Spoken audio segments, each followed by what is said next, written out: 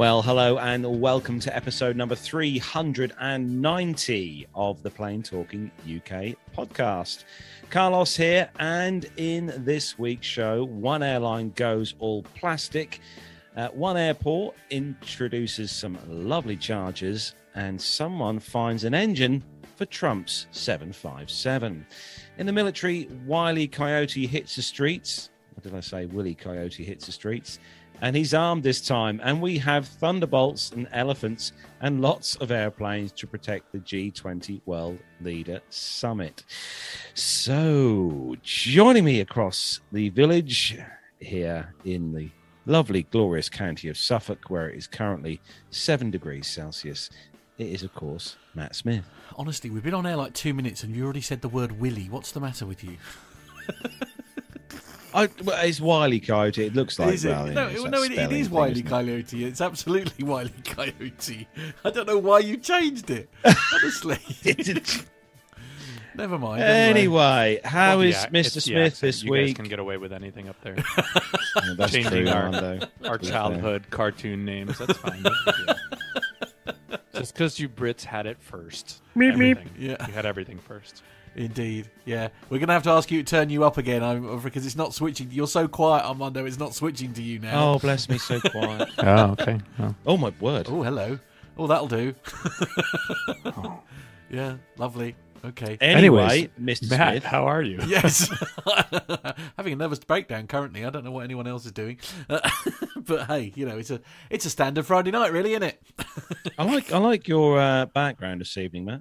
Yes, absolutely. Now, Jonathan Warner has given me... This is a Jonathan Warner picture. I only ever have Jonathan Warner pictures on my...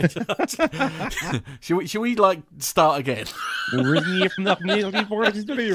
What could possibly go wrong? That's a nice picture, thank you. Yeah, I'll try and have a go at the pronunciation of whatever it is, unless Armando's able to identify it. Is that a S2? Yeah, why not? That's what it looks like. Yeah, he's already spoken anyway, but we'll introduce him anyway because we have to as part of the show. Introducing as well this week another glorious member of the team. It is, of course, the fantastic Armando. Oh, I thought you were talking about John. John is here too, by the way, everybody. Welcome, John. He is a glorious, fantastic member of the team. Yes, he is our fabulous producer. Yes, he is the conductor that keeps this train on the tracks. Yes, absolutely. Yeah. He's doing really, really well at the moment. Yeah.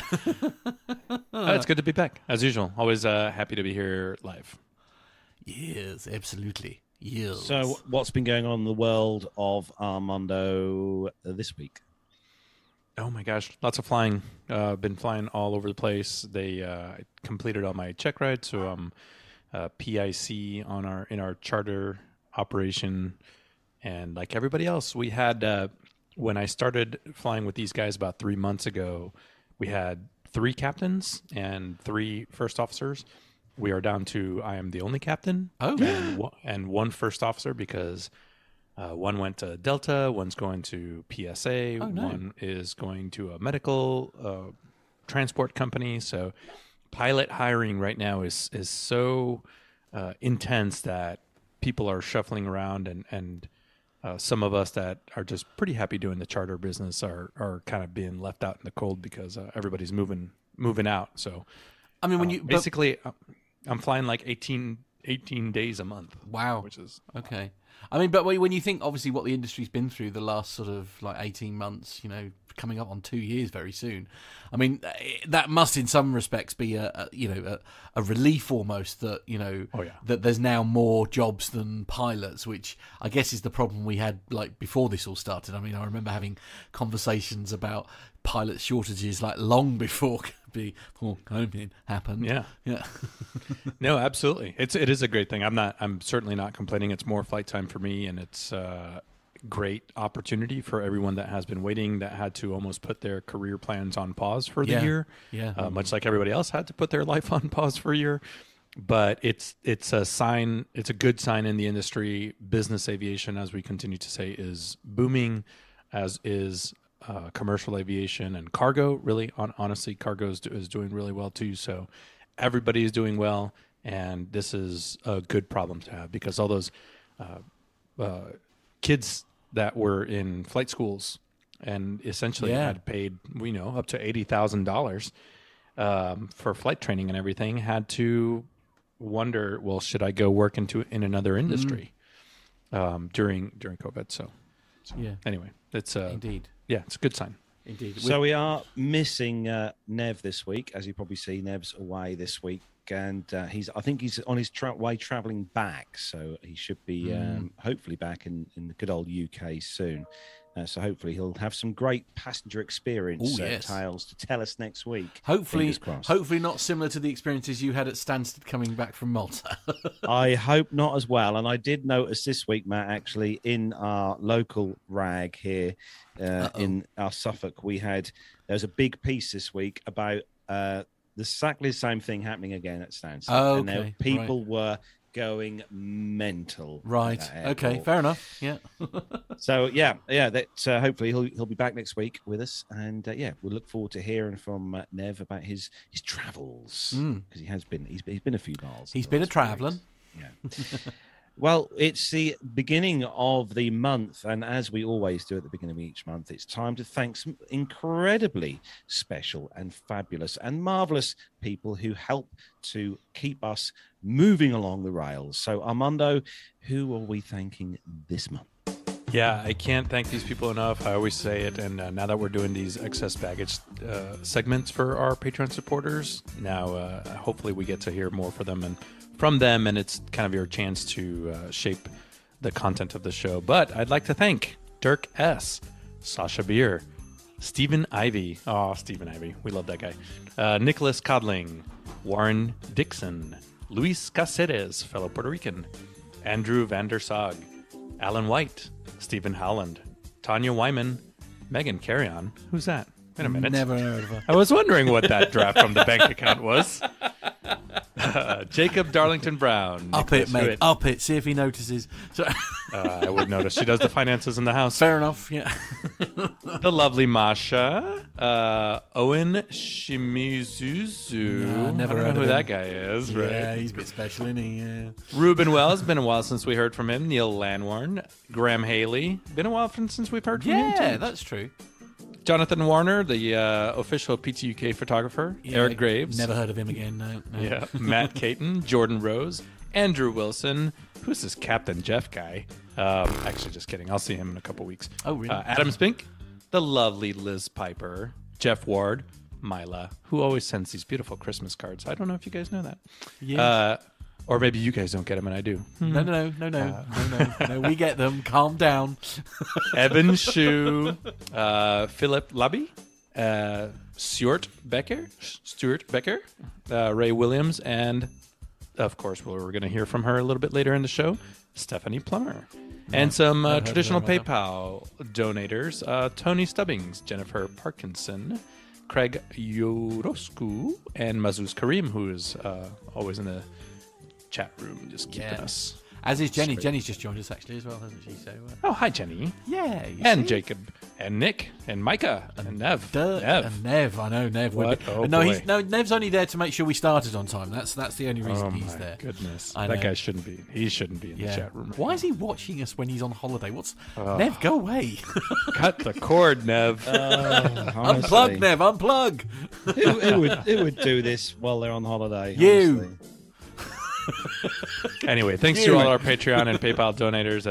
You guys are awesome. And again, please send in some feedback as to what you want to hear in those excess baggage segments. So There are some good ones to come, actually. So Yes, I've got some to. We'll have a chat about after that because we've got a handful to send of the week while we were all off. We've got some stuff to send in, haven't we? So we'll get. That Speaking of cutting the cord, we all had a week off, and what did we do? We recorded segments. Yes, all right. Yeah, okay, all right. Maybe we shouldn't be quite so mean to Nev then as a result. Anyway, on the note of chat room, big hello to everyone who's joined us in the YouTube chat room this evening. Going to run through the family members quickly. Richard Adams, Lee Davies, GB's Model Zone, Nick Codling, Mazuz Karim, hello to you. Richard Adams, I've done Richard. Jacob Darlington Brown, morning. Blimey, it must be like 6 in the 6 a.m. or or something other. like that. Yeah, absolutely. Sturman, hello to you, Sturman. Not long ago I saw you actually. Yeah. This afternoon. My man Micah, Uncle Micah, Dirk S, Jan Hubner. Hello to you, Jan. Hope you are well. John Clarder's also in there. It's nice to see John in there. Wielding the blue spanner of doom. Of course, yes. And Jenny, Aussie Jenny over in Rome. Hope it's warmer there where you are, Jenny, because it's freezing here. Katie Brame, hello to you, Katie. Yeah, she's hello. keeping an eye on us, making sure that those park radio people are behaving themselves. I know. So if you are listening to the audio version of this show and you haven't already seen what an absolute glorious Technicolor dream the live show is, take yourselves over to YouTube and look for us, Plain Talking UK. Hit the subscribe button and the bell icon, which is right next door, to be notified when we are live and recording lovely new episodes like we are now. Well, because we would love to have you in the chat room. Oh, yes. Carlos, actually, while I remember, Katie needs a crash course in flight radar 24. All right. Oh, She needs to do some plane stalking. Okay, Katie. Absolutely. Let me know, Katie. Give us a call. We'll sort that out for you. Don't worry. Very good. Panic. Excellent. Right. So, guys and guys. Stewie Thomas. Do we know Stewie Thomas? Hello, Stewie Thomas. Oh, hello, Stewie. Cool. Who's Stewie? Where's Stewie from? Every time I see the word Stewie, I immediately think Family Guy. I can't. Oh, no. Okay, I'm being told off. I'm too quiet, apparently. He's too quiet. You're. Yeah. Oh dear. Anyway, we have got some great news to get through this week, and some military news, and also we have got a segment to play. And as Mondo said earlier, we have got a little piece from Steph. We have, Steph, absolutely. Awesome. So, if everyone's ready to do some commercial news, what have you been drinking? Seriously, I love that he just said we have some great stories and then some military. I know, isn't that lovely? I did not mean it like that. Absolutely Armando. did. What a rat bag you are. Yeah. Nev is channeling his inner grey stuff. Yes, absolutely. And it's like Captain Al's here trying to do us out of the military already. Anyway, shall we do some? Let's do some commercial news, everyone. Everyone ready? Let's go. Let's go. Let's go.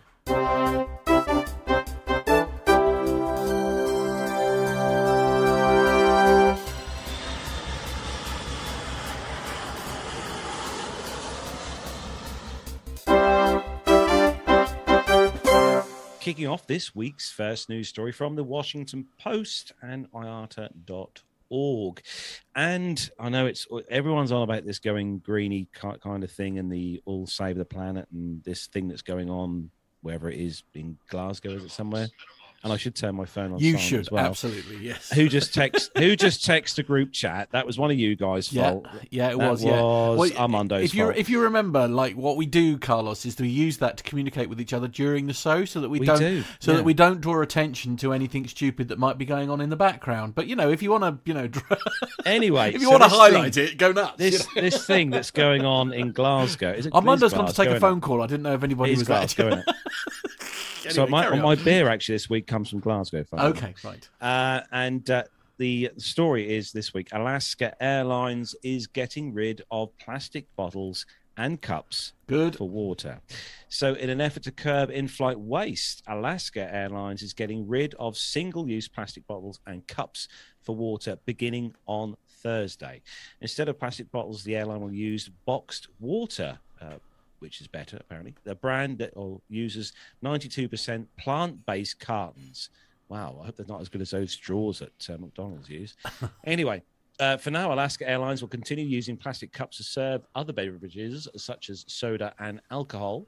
In 2019, Alaska Airlines, which is the 5th largest U.S. carrier, started looking at what single-use items on board had the biggest environmental impact. By and large, plastic bottles were the worst contributor of waste, said Todd Trainer, Corrie Managing Director and Guest Products for the airline. And even though a big percentage of them are recycled, many of them did end up inevitably in landfills or in the ocean. Conversations around plastics were accelerated when Alaska started giving passengers individual bottles of water in lieu of its normal refreshment service during the pandemic. Trainer Corrie said the change will remove an estimated 22 million plastic cups and 32 million plastic bottles, or around 1.8 million pounds of single-use plastics from flights through 2022. To put that figure in perspective, that's the equivalent to the weight of 18 Boeing 737s. Wow. Alaska Airlines moves comes after other green initiatives from the company, like having passengers pre-order fresh food items before their flights to reduce waste. According to IATA, a study into cabin waste was conducted in 2012 and 2013. A typical passenger generates 1.43 kilos of cabin waste across both short and long-haul international flights, of which 23% was untouched food. How could you? I always eat all my food. And drink, and a further 17% comprises of recyclable materials, e.g. plastics and newspapers. Commercial airlines account for over 5.5 million tons of waste every year, the majority of which ends up in landfill or incinerators. Hello, thank you. Sorry there. A little bit of cough there. Before the pandemic, this was projected to grow to 10 million tons per year by 2030. Well, they're doing well here. It's obviously a move that I think all the airlines should move towards. Although these boxed waters, I mean, I'll be interested to see. They must have a kind of a wax coating on the inside. Well, no, they're exactly the same as the milk and juice cartons that we've been using for years. They don't. I mean, it makes perfect. I'm surprised we haven't gone down that route before. And the only reason I can think of is maybe that the plastic bottles at the moment are cheaper to produce.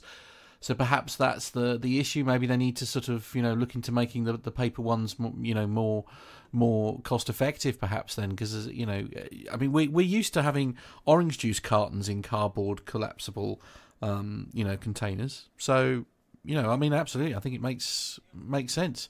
Neil Lamorne apparently in the chat room has a solution, which Captain is Al generates more than that. No, that's not the one. It's I don't know. It hasn't come up on my end for some cabin reason. crew will walk around with a hose. Right. I mean, that is an could option. Yeah. I mean, right. It would be good for crowd control, I suppose. When True. Kick off. Yeah. It could be the new solution to the Jet 2 fighting, couldn't it? or if you remove the carpets from the aircraft, it would be an easy way of just cleaning the aircraft. Just pressure wash. Right, just sort of pressure wash it down. Right, okay. So Alaskan could be greener still by only serving alcohol, skipping water entirely. That's Richard Adams' suggestion. I like it. It's definitely the right one there. Actually, on this note about this recycling thing, I will say one thing for Jet 2. When they collected the waste before we arrived at Malta, they do actually collect the plastic bottles and all the other bits of plastics and stuff in a separate bag to the general kind of food waste bag. So, actually, genuinely, Dirk's question here, we'll have to ask our cabin crew friend this one, but it says, I bet they can fit more of those in carts because they're cube shaped. I wonder if that genuinely has a. Yeah, because you haven't got the. Does it really make that much difference? I'd be intrigued. I suppose you could stack them better. That's the only thing I can think of. And they probably won't fall over as easy if they're on your tray table. True, that is true, because they've got a flat bottom, haven't they? Yes. Main man Micah is saying the plastic bottles are recycled into fleece and carpet. Nice. Nice. I like it. Fiji water is also a cube-shaped plastic. Oh. Yeah, there we go. Yeah, okay. Matt, your next story is a nice techie one just for you. Right, okay, good. I mean, you say that in the you say that in the loosest possible term, I suppose. The headline is Ryanair introduces digital travel assistant and self-service hub. This is on futuretravelexperience.com is the website. And Ryanair has launched a suite of digital enhancements to further improve customer service and provide easy access to flight information. Among the initiatives are new day of travel app assistance, the digital self-service hub, and My Ryanair wallet. Using the new Day of Travel app, customers will be able to get live updates and notifications about the airport, terminal and gate information. Passengers will receive live videos and webcasts from Ryanair's operations centre during major disruptions. The app also provides easy access to boarding passes, certificates and other travel documents. Customers will be able to use the new digital self-service hub to change flights, update passenger info add bags, seats and other services. The airline has improved its chat function to allow passengers to manage every aspect of their booking without calling the customer service team. The My Ryanair wallet gives customers quick access to book flights using their wallet balance and provides real-time status updates on refunds. Ryanair's Director of Marketing, Dara Brady, said, "We are pleased to launch these innovative customer improvements, which will enhance the travel experience of our guests. For customers who need extra assistance, they can now track their interactions with Ryanair across calls, email, chat, social, and receive live status updates online. In rare cases of cancellations, customers who request a refund can now get confirmation and access to it within 24 hours in My Ryanair, and will be refunded to the original form of payment within 5 working days. Our first ever customer panel meeting in September was instrumental in driving these service improvements, and we look forward to receiving further panel feedback at our second meeting in early 2022 to help us develop more ways to improve our customer experience while we lower airfares post-COVID-19 and grow to carry 225 million passengers per annum." Now we've got how much will it cost you, Thomas is suggesting, which is probably a good point. Now it's basically it's a sort of an app version of. So apparently this is an ad that we're playing here. Am I playing this with sound, John? Okay, right, here we go then. Let's have a quick look at the ad. Introducing Ryanair's new customer improvements. Thanks to feedback from our customers, we're launching new customer initiatives to make flying with us as simple as possible. Manage your trip through our new digital self-service hub, where you can change your flight and passenger names, update contact information, or add bags and seats. And with our improved chat, FAQs, and how-to videos, you can now manage every aspect of your booking online without the need to contact our customer service team.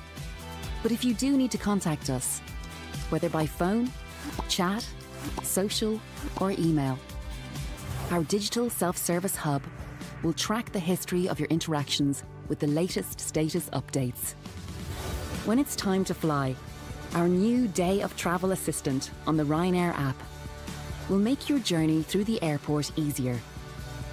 Receive live updates 48 hours from departure relating to your terminal, gate, and flight, all straight to your phone.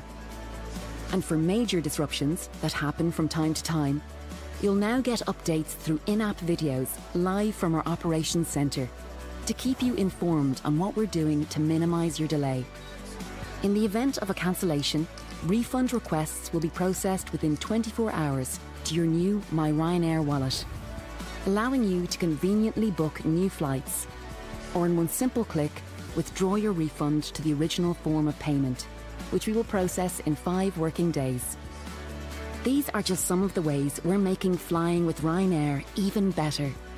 For the lowest fares, on-time flights, lowest emissions, and now even better customer service, fly Ryanair, Europe's #1 airline. Right. Now, why do I feel like this already exists? But anyway, go on, carry on. We're going to go to the chat room immediately for a comment from Mr. Bounds. Oh, goodness help who us. says passengers who need extra assistance will be given a BA ticket. Oh, wow. Okay. I guess we shouldn't be surprised by that particular comment, but it's just, I don't know. Haven't EasyJet got something like this already? It's an improvement on the current app they had. I mean, this is an improvement on the app they had before. Definitely. Well, the app they had before was really only for buying tickets, wasn't it? I mean, although to be fair, you did have the QR code and everything for the flight in the app, didn't you? But two things. Yeah, right? go on. How easy is it going to be to chat to an actual human being through the app, as in a call center person? And secondly, how good or how responsive and quick is the chat function going to be? You know, the actual message chat function. One of the advantages about a chat function is one person can be handling 2 or 3 chats at any one time. So I suppose you could argue there is a cost saving here, perhaps, or staff saving. Although I do like the idea. I mean, as for the company that I work for, all of your communications that you have with the company end up on the account, if you see what I mean. So, and that's and regardless of whether you've emailed in, whether you've been in, whether you've phoned in, or whether you've used like the in-app functions or used social media or anything like that, it's all in one place. So actually, certainly from a somebody who's trying to sort out a problem, that's a really useful function. Part of me is surprised that something like this didn't already exist. Jenny in Rome is pulling them up on their grammar. Oh, really? Yeah. FAQ or FAQs. Yes. Why the apostrophe? Okay, right. Fair enough. Nicely spotted, says Nev. Yes, well, quite, yes. Nev will be all over that. Yeah. I'm trying to think. There's... I think each all the major American airlines are already have some version of this. I know, I fly 90% on American, and the American app tells me everything I need to know. It advises me of changes, seat changes, equipment changes, delays, gate changes. If my flight gets delayed, I can rebook a flight right through the app, and it prompts me to do so. I would call it a digital personal assistant or travel assistant. Additionally, when they're asking for volunteers, because a flight is oversold, it'll send you a little thing on your app that says, "Hey, would you like to volunteer? Or how much would you like to volunteer for?" It's like a bidding system. You can select, I'll move for $100 or $400, or I want to wait for the the big money maker at $1,000 or something like that. And I think it only helps expedite the whole process. I am also surprised that Ryanair didn't have something like this. Yeah, absolutely. I mean, I'm being very cynical. I think it's a way of saving money. I think that's what their big mandate for this is. If I'm honest, I don't think it is mainly for the benefit of the customer. And also, GB Model Zone is saying, because I think this will be a way of lowering the headcount in the customer service centre. If I'm honest, and GB Model Zone has a very good point there, saying the app's no good to him, because I think basically from his comment he's got a Nokia 3310, I think, which is got no internet and can't download Adams an app, which is a good point. But makes a good point as well. He says chats are normally run by bots rather than humans these days. I'm going to dispute that slightly, because you can. Richard Adams, he's disputing you. No. The only, I mean, usually it's a glorified sort of. No, we're not starting a fight. John's saying, "Am I starting a fight?" No, I'm not starting a fight. Yeah. Oh no. Okay. Right. Well, before we continue on this fight, producer John also had a really good point, that something that we don't have here, or not as much as we don't have to deal with as many languages and nationalities as you guys do over here. So Ryanair customers, you would have to produce that app and produce all the messages in their preferred languages without language mix. Yeah, that's a very good point. That is a very good point. And Nick, just to finish this, Nick comes up with the best comment ever. On the plus side, the 3310 hasn't been charged since May. Right. Because if you remember, those phones used to go on for months. Well, a week anyway. Yeah, absolutely. I mean, what the hell were you doing with yours? I used to send text messages. I actually have a quick request that we do story 4 and then come back to story 3. Okay, just because of timing. Okay. So I'll go ahead and take story 4. This is from CNBC.com, at least the story that we are talking about. But this was very public here in the U.S. American Airlines, this is as of yesterday, was reducing flight cancellations, but staffing challenges continue to disrupt travel. So American Airlines this last Monday canceled more than 460 flights, or 16% of its mainline schedule, as the carrier scrambled to stabilize its operation after reporting staffing shortages that led to travel disruptions for tens of thousands of people over the weekend. Fort Worth-based airline canceled more than 2,300 mainline flights since Friday. So I think this was happening while we were on the show.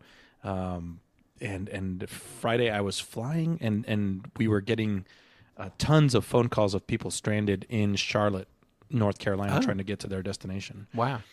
Yeah, and Saturday was no better. I think it actually got worse. But American Airlines ended up blaming high winds on Thursday and shortfall of crews. So just like we talked about with Southwest Airlines a couple weeks ago, it was just this amalgamation of just complete Swiss cheese where all the holes lined up and just disrupted the entire system. But on Sunday alone, they canceled more than 1,000 flights. That's about 30% of American's operation. That's all those numbers are according to FlightAware. This affected at least 136,000 customers. That's according to a company document, which was viewed by CNBC. So most of the cancellations, the American Airlines says was a lack of available crew. The union that represents Americans' flight attendants said over the weekend that it received an alarming number of cabin crew assignments that go beyond the monthly maximums, and that's, those are federal air regulations, so you can't really get around that too much. The Association of Professional Flight Attendants said in a note that the fact that there is inadequate staffing to cover the operation as it is currently structured is not the fault of the flight attendants. The airline didn't provide any additional comments. The Tuesday schedule appeared to be closer to normal with just 28 flights canceled. Americans obviously is just the latest in the major disruptions to hit air travelers in the last few months as these airlines are struggling to cater to this growing travel demand that we were talking about at the beginning of the show. And they're urging thousands of workers to take buyouts or leave of absences during the pandemic last year, and now we've resulted in staffing shortages. So, man, we're just on a roller coaster, aren't we? Southwest Airlines, I think at the end of the day, it ended up costing them about $75 million. And as a result of their meltdown a couple weeks ago, they ended up cutting the 2021 schedule for a second time so it can avoid certain strains, which we did talk about on the show. It highlighted some weaknesses in the Southwest Airlines point-to-point system as opposed to everybody else's hub-and-spoke system. But there you go. So if you were flying American this last weekend, hopefully you got a chance to catch up on all your PTUK episodes because you were stranded either in Dallas, Chicago, New York, Charlotte, many different places. I hope the floor of the DFW Terminal C was comfortable, warm, heated. That's what we're looking for. Yeah, but dear. Yeah, what are you gonna do? It's as we come out of this cocoon, then everybody's trying to figure it out. But as they said, as the union said, it's not the flight crew's fault. This is a management issue. This is. There you go. Did we see Steph's comment in the chat room there about to get on an AA flight to JFK? Wish me luck that it doesn't get delayed or cancelled. Well, according to this, you only have a 1% chance of getting cancelled because the schedule is almost back to normal. Hopefully, that's not the New York. No, come on. I mean, Steph's like the luckiest human being on planet Earth, isn't she? I mean, it's just like, she won't be that 1%. Yeah, they wouldn't Plus dare. When they bazillion miles. Absolutely. If the flight is cancelled, they'll reinstate it when they realise Steph is trying to get on it. That's what'll happen. They're trying to use Steph's. They've actually put Steph in a wind tunnel to figure out the aerodynamics of her running, right? So they can adjust the newest airplanes that are coming out to be more efficient. Of course, absolutely. So, she can probably run to New York faster than most of these airplanes. True. Anyways, true. Speaking of Steph, yes, indeed. Okay, so we're going to be doing story. I think we're doing story. So the next story then comes to us from mylondon.news, and this one is all regarding those glorious things that we love at airports called drop-off charges. So that's those charges you get just for dropping your gran off to catch a flight to Scarborough for the weekend. So this story goes then this week on Monday, Heathrow Airport introduced a long-anticipated drop-off charge, which the airport commented has been introduced to improve air quality around the airport. The charge has also been linked to attempts by Heathrow to make up for massive losses, around £2 billion, that incurred during the pandemic and reduce travel. Motorists that enter the drop-off zone are required to pay £5 don't know what that is in dollars. I'll have to look for that one. And have to pay the charge online or via an automated phone service. Failure to pay within a certain time frame could see parking fines slip through their letterboxes. Heathrow is using ANPR, or automatic number plate recognition cameras, to identify the vehicles present in the drop-off zones. The new charge applies to almost everyone, including taxi drivers and private hire cars. There are exemptions to blue badge holders, emergency services, I should hope so, coaches, operational vehicles, and colleague buses. To avoid the charge, you'll have to park in the long stay car park and hop on the airport shuttle service. The charges fell on the same day as all remaining countries were removed from the red list, which sees travel easing once more. The process was delayed initially and was meant to come into place a month ago on October the 1st. So one to bear in mind then, if you are dropping a family member off at London Heathrow, it's probably best that you drop them off in, I don't know, central London and get them to walk in. Tube it in, yeah. Tube it in even so, that's actually not... Well, £5 doesn't seem too bad, I'll be honest with you, because when I picked up and dropped off Lisa and Lee from Stansted, that was £7.50. I have a feeling there is a time limit on that, actually. Oh no, there is no 10 minutes. 10 minutes is the time limit to Stansted. So for £7.50, you have exactly 10 minutes to drop them off. For £7.50. For £7.50. Wow. So actually, £5 at the arguably the UK's busiest airport, biggest airport. I feel is frankly a steal in comparison to Stansted. Yes. In the chat room says, improve air quality around the airport. Oh, come on. What a blatant lie. Well, somebody needs a new car. I think that's probably what's going on there. Some MD wants a bonus. I think that's probably what it is. I just this week looked at parking actually at Heathrow for December just for a week. Right. I was quite surprised. It actually didn't work. It wasn't too bad. Taking Nev's advice to book the pod parking, they call it there at Heathrow, which is really good because it takes you straight to the terminal and stuff. But it was only £100 for a week, which I didn't think was that bad, really. That is especially quite a lot of money, because you also don't take this the wrong way, but you could almost get somebody to take you and drop you off and come back again for that. It's a lot of hassle though. You're probably only looking at the van as well. But you're only looking at a £40 return each way, so you could pay someone, and you could still bung them £20 for their trouble and have the convenience of being picked up and dropped off right outside the front. I mean, the pod's quite cool. Don't get me wrong. The pod is cool. I'm not going to take that away, but it's just, that isn't. I don't think that's the bargain you think it is. If I'm honest, but £100 is an awful lot of money. Yeah, it's more expensive than actually the car hire was in Malta 2 weeks. Well, ago, there's my point. Yeah, absolutely.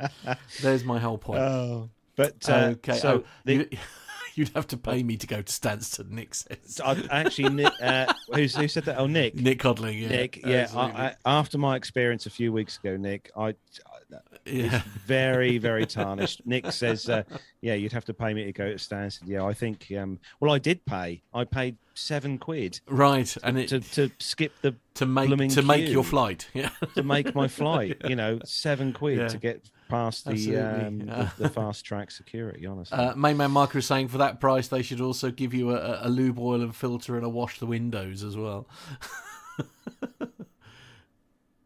So I'm just reading a chat room. Right. Anyway, okay. So Matt, stay on task, Carlos. Come on, focus. You've got a technical story for your next story, number 6, and 5G. I mean, I was toying on getting a 5G phone, but I didn't in the end. Mine is a 5G. Mine is a 5G phone, actually, to be fair. So anyway, it's avweb.com is the website. And the headline is FAA to take regulatory action over 5G altimeter interference. So altimeter, sorry. All right. The FAA plans to issue a special airworthiness information bulletin and an airworthiness directive in coming days concerning the rollout of 5G cellular phone service in 46 major metropolitan areas of the US on December the 5th, according to Reuters. The actions are expected to limit the use of automated systems on aircraft that rely on radar altimeters, also called radio altimeters, and it's possible that flight delays and cancellations will result. Reuters also quoted a letter from the FAA Deputy Administrator Bradley Mims that says the agency shares the deep concern about the potential impact to aviation safety resulting in interference to radar performance from 5G network operations in the C-band. In an auction of radio spectrum last year, the major telecoms paid a total of $78 billion in an FCC auction to get access to a thin slice of the finite range of available radio frequencies to carry 5G signals. Those signals will be in the 3.7 and 3.98 gigahertz part of the so-called C-band, which is apparently the sweet spot for carrying the data-heavy 5G signals.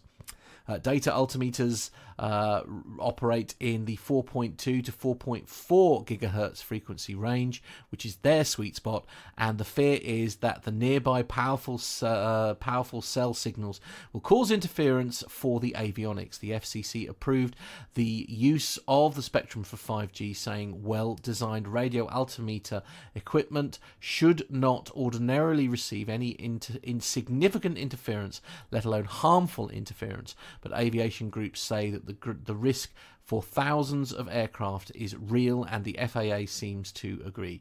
The precise nature of the impending rulemaking hasn't been revealed yet, but radar altimeters are fundamental to the operation of instrument landing systems, since they provide the primary altitude information for decision height in Category 2 and Category 3 approaches. They're also the source of altitude data for ground proximity warning systems. The US approach to the 5G rollout differs from that of Canada, which is also concerned about the radar altimeter interference.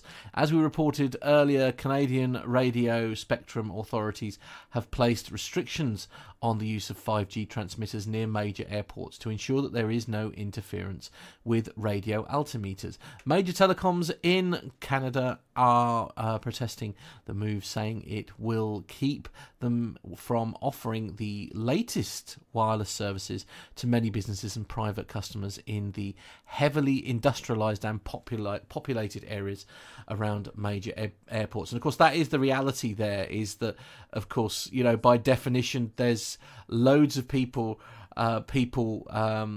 there's lots of people at the airport, so you know, of course everybody's going to want 5G connectivity at these terminals. I've been asked to sync my notes, but it's not working at this end for some reason. But anyway, a brief explanation, an update from thanks to Micah on this one. AT&T and Verizon have agreed to postpone their planned 5G spectrum launch as the Federal Aviation Administration, the FAA, looks into potential interference with key cockpit safety systems, the Wall Street Journal has reported.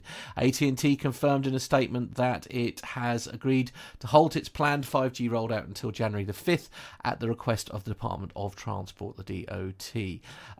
So a brief summary is of 5G. Basically, it's long story short, it's on a different radio frequency, essentially, to the 4G network, which obviously we're very, very familiar with. The major advantage about the technology that they're using is the method of compression that they use in there, which means that they can cram an awful lot of data into a very small airspace. That's the long and the short of it. The advantage to us as a consumer is that we can get quite mind-blowing speeds of, say, 500 megabits from your mobile phone, as opposed to like the 100 megabits that's only available. I say only, that is only available from your 4G connection.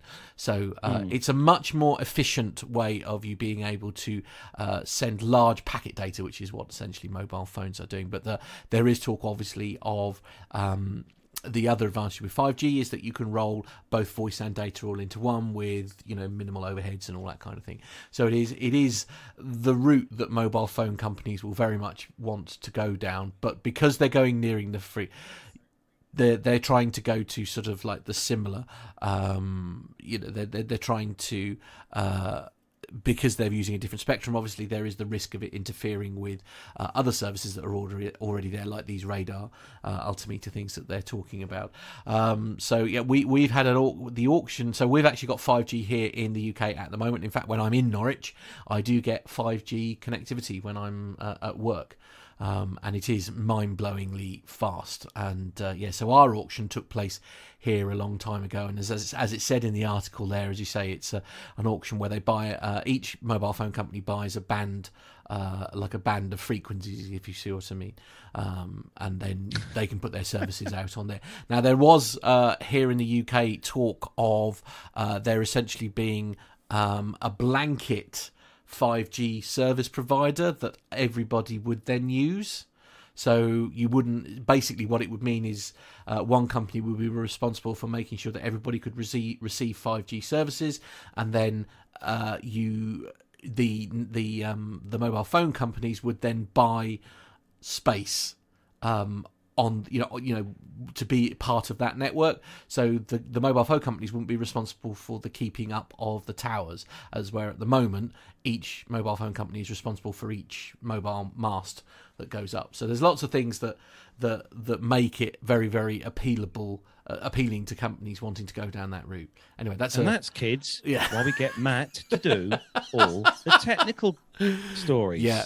Neil Lamward says, anybody got any crickets? Yes, I'm sorry about that. I may have gone on a little bit of a rant. I'm so sorry. I mean it. That's why we get you to do these stories, Matt, because you know what you're bloody talking about. So, you know, it's whenever I see this story, because it's on a lot of the news streams at the minute, but whenever I see this story, sorry to interrupt. Neil Lamward says, as a postman, I'm a fan of elastic bands. Oh, I've got 100 of those downstairs, red ones in the drawer. Right, okay. All I can think about is that noise you get from the interference. That's all. You don't anymore, though. You see, not since we moved down the 4G route. You see, you only used to get those noises when we were on like the 2G and 3G networks, and it was mainly phone calls, wasn't it? When it was just the data, when it was just the voice. Is there a time? Is that you knew when you got a text message coming? That's what I used to like about it. You got a warning. Is there an emoji for tumbleweed? Nick says. Matt, thanks. You know this. You know this, Matt. You know when years ago when I started doing the DJing thing, doing gigs, and you bequeathed me a marvelous PA system that I currently use. Yeah. And serving you very well. To be fair, it's nearly 10 years. It's nearly 10 years old. Yeah, it's an amazing PV setup. Anyway, I always remember one of the first few gigs I'd done, and I had my mobile phone sitting right next to the. I bet that was loud. Oh my word! I bet that was quite loud. Does any private person actually need 5G? I'd be happy with a thorough 4G service here in Germany. I was going to say, to be fair, that's a really good point, actually. Yeah, 4G 75 download here. Yeah, absolutely. Yeah, you are more or less, as I say. I think it is possible to stretch it up to about 100 on 4G, but there isn't the amount. Long story short, there isn't the amount of slots available on 4G that there is on 5G. So you can have an awful lot more slots with an awful lot more data throughput. So in short answer to your question, Dirk, no, Mr. Joe Blogs really doesn't need that much data. If you're a company or a network and you want the people who are out on the road being able to sort of. Yeah. Anyway, we're very much getting off the topic of aviation here. Anyway, Richard Adams saying some providers in some countries have been caught tweaking the 4G graphic displayed on your phone to say 5G long before any genuine 5G infrastructure has been installed. That is true. But we're glossing over that. Okay, anyway, sorry. We've got off the topic of aviation altogether. Carlos rescued the situation. Let's make things all posh and marvellous and wonderful now with this next story that comes to us from aircraftinteriorinternational.com. Especially for Nev, this one, moving on to BA. So Collins Aerospace have won the deal to upgrade BA's 777 Club World suites. This comes to us this week. And they've selected Collins Aerospace to upgrade all of the Club World cabins on its fleet of 777 aircraft. The agreement includes installation of the Club Suite business class seats, the Club Kitchen, and new cabin configuration. The deal will also see Collins perform full cabin integration work, including engineering design, test and approval, along with program management and third-party supplier approvals. Some of the modified aircraft are already flying with the upgrades, expected to be completed by the end of 2022. The retrofitted BA 777s will be operating from London Heathrow. They said that when BA have said that when we launched the Club Suite, it was a huge hit with our customers who loved the privacy and the new seat offers, said Sajida Ismail, BA's head of in-flight products, referring to the suite's privacy doors. She said that we are focused on the rollout of this product and other cabin enhancements. The Club Suite is a customized version of Collins Aerospace Super Diamond business class seat, providing long-haul passengers with privacy doors, a fully lie-flat bed, an upgraded IFE system similar to the upgraded cabins on BA's A350 fleet. The suites are laid out in a 1-to-1 pattern, giving direct aisle access to all passengers, which is very important, I will say. The Club Kitchen is a self-service galley, wow, consisting of inserts. Chillers are built in with storage for snacks, drinks, and other refreshments.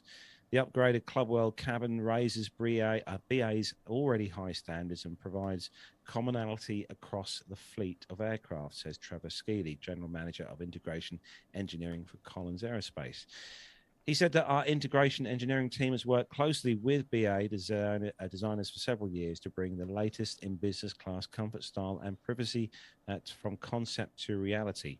Through its integration of engineering group, Collins Aerospace has organized designation authority from the FAA to oversee the certification and supplemental type certificate for the upgrade. Manufacturing of the new suites is being completed at the company's facility in Kilkeel, Northern Ireland, while the new Club Kitchen was designed at the company's facility in Everett, Washington. And I will say that they do look quite nice. They are. It looks very comfortable. Yeah, I love the colour as well. They've gone with on these as well. It's nice to have bright colours, but I think it looks very sort of more professional when they've got those kind of darker colours on those suites. So, yeah, hats off to them. It looks quite nice. Shame I couldn't afford to go and fly on business blooming class. Yeah, you know, upgrade. Upgrade.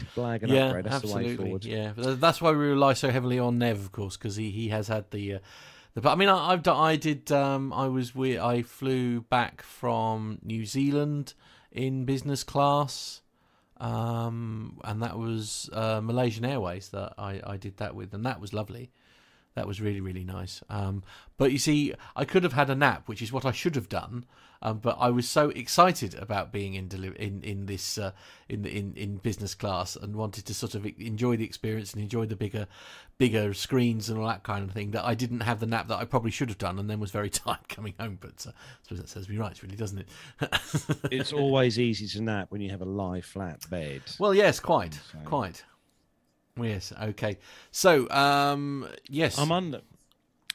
Yeah, so this has been making its way around social media, and this particular story we're coming back to is a King Air C90 that experienced a stall condition as it was dropping some parachutists in South Africa. But who am I to comment on this? Why don't we just play out the video, and then are we able to play out the video and have Steph's commentary at the same time? Hey there, PTUK. Dr. Steph from APG here. Armando reached out to me to provide some commentary and context on the King Air skydiving video that was shared widely on social media just the other day, and I'm more than happy to do so. First of all, by way of a disclaimer, I have not flown the King Air personally for jump operations. However, our drop zone used to operate a King Air, and I do have some experience jumping from one. And further, I've had some conversations with our pilots who have flown the King Airs for jump operations. And in particular, I had a chance to read some feedback that one of them gave on this particular incident. So I hope they don't mind me paraphrasing what they had to say about it a bit. Hopefully, as you're hearing this feedback, you've either just seen or heard an explanation of the video in question. This incident occurred in South Africa on October 14th, so just a couple weeks ago.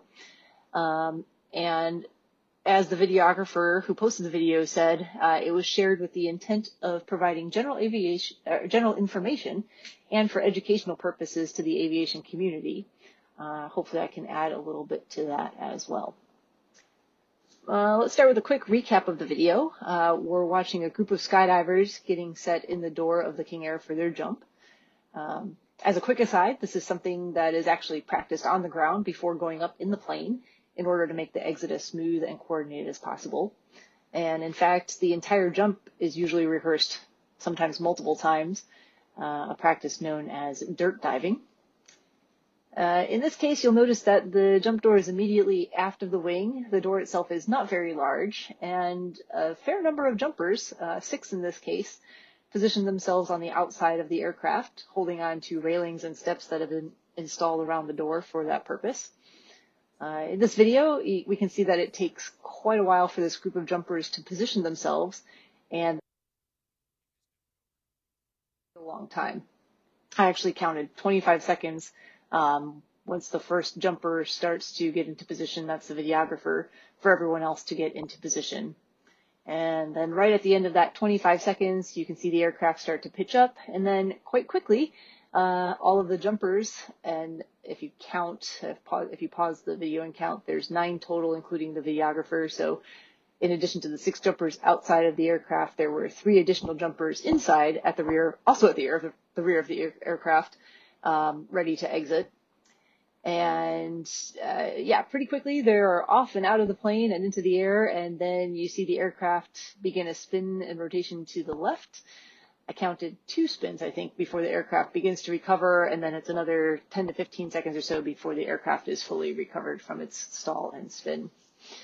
So why did this happen? First, some background on flying a jump run. On jump run, our goal is to have the aircraft flying fairly close to straight and level, depending on the flight characteristics of the aircraft.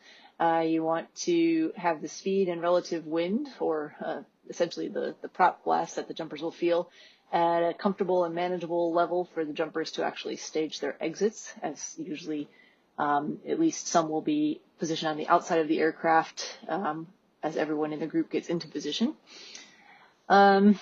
For multi-engine aircraft, such as the King Air, this means that jump run is typically flown with asymmetrical thrust, so little to no power on the side of the door, the left side in this case, and then enough power on the opposite side, typically the right side, to maintain altitude, attitude, and airspeed.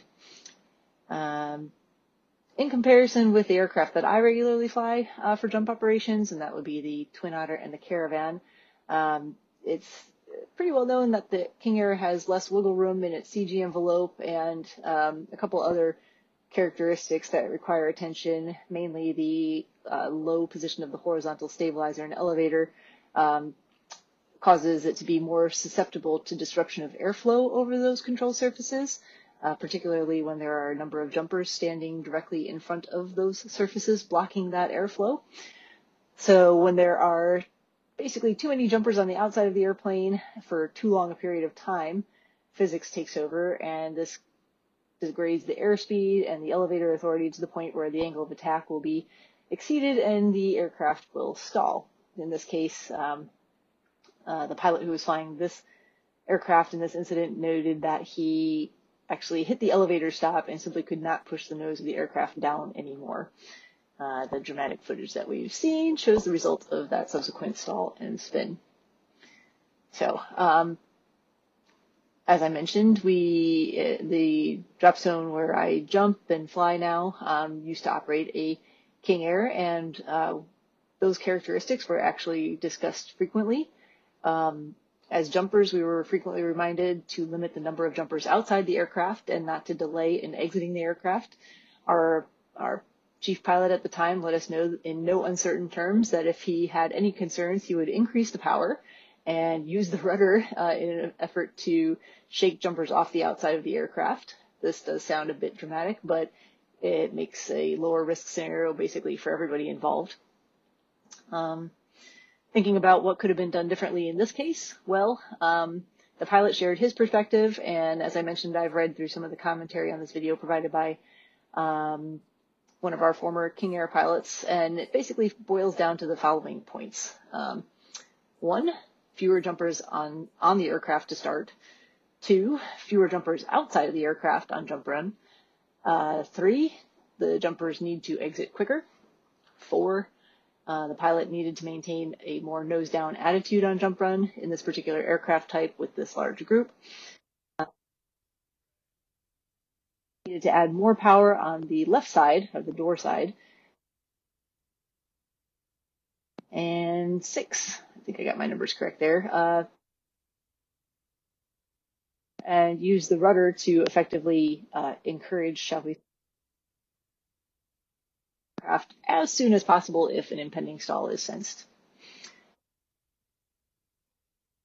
The incident had a good result. The aircraft recovered from the spin and stall as the pilot did recognize what was happening, and even though he couldn't stop it in that moment, he appropriately applied stall recovery techniques.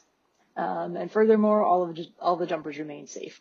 I think the scariest moment of this video for me was seeing how close those jumpers were to the aircraft as it was just barely recovering from the stall. Flying skydivers it's challenging, it's fun, it's rewarding, definitely a different side of aviation, but there are a lot of considerations for us that most pilots don't think about in their day-to-day operations, and this video is just one example. Each jump run is different, and everyone keeps us on our toes. Hope that this helps and provides some insights, and I hope all of you in PTUK land are doing well. Take care, and we'll talk again soon. Wow, thanks, Steph. Yeah, I couldn't thank Steph anymore, because as soon as I saw this, I reached out to her and I said, well, you're way more qualified than I am to tell me about what's going on here. For our PTUK listeners that don't know Dr. Steph, she is both a skydiver and a skydive pilot. So she's got a unique viewpoint on this. And while we were watching the video, behind the scenes, we were commenting what an amazing job by the videographer. Yeah. But this is a viewpoint that we would have never had in any other kind of aviation other than skydive operations, to watch an airplane like that actually stall and go into a spin. Sometimes we'll have a in-cockpit footage or something like that, or just a personal account. But to be able to see it from that viewpoint was one of the most interesting parts to me. I personally didn't know that in the King Air, that's how they did a jump run, by pulling the engine, the left engine, and using asymmetric. You're susceptible to asymmetric thrust, and you've got the right engine running, and it's. I didn't know. There's Benny. I didn't know that that's how they did jump runs in the King Air. In addition to that, the producer John was saying, he was interested that they briefed this. And that is a thing where they do brief if the airplane you're flying has odd characteristics. We used to do it in the military too, for each type of airplane, whether you're jumping from a C-130, a Casa, a helicopter. There's different considerations for different airplanes, and the King Air having these kind of unfavorable tendencies. They were briefed up on it, but as the videographer said in his statement after the fact, is there's a lot going on, and it was a complicated jump formation that they were doing. So just getting hyper focused and forgetting about the the characteristics of that stall.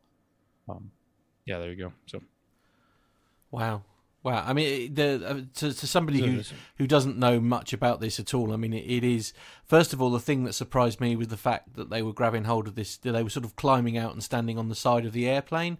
I mean, the only jumping that I've ever seen take place has been at Beccles, I'll be honest, out of the Cessna Caravan, where they basically throw themselves out of the door, don't they? There's none of this sort of... hanging about. No, it literally... it was, it could have been such a very different outcome, couldn't it?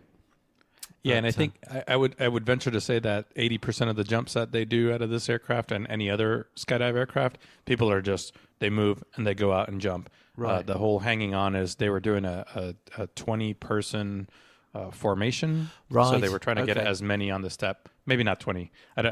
Steph can correct me on that. You know, it was 15 or something Yeah. like that. But they were trying to get as many people out on the aircraft outside of the first, airplane yeah, to exit the absolutely. aircraft at the same time. Wow. But, yeah, crazy, huh? Very much so. Very crazy indeed. And again, thanks very much to Steph for filling in the gaps there for us. Brilliant. And the drop zone too. They certainly didn't have to publish this. No, true. I am incredibly thankful that they did. They put it on social media. They put it out there. The pilot public made his comments public. The videographer made his comments public, and they really did put this out there so people learn from it. I certainly learned from it. I learned a lot. Hopefully, the listeners are learning a lot. Even in talking to Steph, they talked about this on APG yesterday, and they were, Captain Nick. We all learn something every day in aviation. So I want to appreciate. Steph said no. and We the do. Top Zone. We do 4 stages. We do 4 ways where people stage outside. She was saying in the chat room there. Sometimes even 2 ways with both jumpers outside. Yeah. Wow. Well, I mean, we do it in the 182 where one person is holding on to the strut. Yeah, but if one is on the person, back. like I say, if one person's standing on the outside of the 152, surely it's sort of tilting over to one side anyway. Yeah, you're trying to keep it level, but yeah, sometimes you'll end up with 2 on the outside and 2 popping out, and that's the 4 that are in there, and they're going to jump out together. But even that gets a little bit weird. But we don't have an asymmetric thrust. Anyway, anything to worry about. we're a little behind, so we should probably move on to the next story. Cool, let's do it. Next story is Flight Global, this one, flightglobal.com, and Emirates starting to dismantle their first A380 with specialists recruited for the job. So Middle Eastern carrier Emirates is to recycle a large proportion of parts from its first A380 following the aircraft's retirement just 14 years after it was delivered. The aircraft Alpha 6 Echo Delta Alpha was delivered to the carrier in July 2008 during a ceremony attended by Flight Global. It flew its last commercial service from Singapore to Dubai in March 2020, just as the pandemic began to cripple global air transport. Serviceable components from the aircraft, including its engines, which are the GP7200 Engine Alliance power plants, landing gear, and flight control systems have been retained.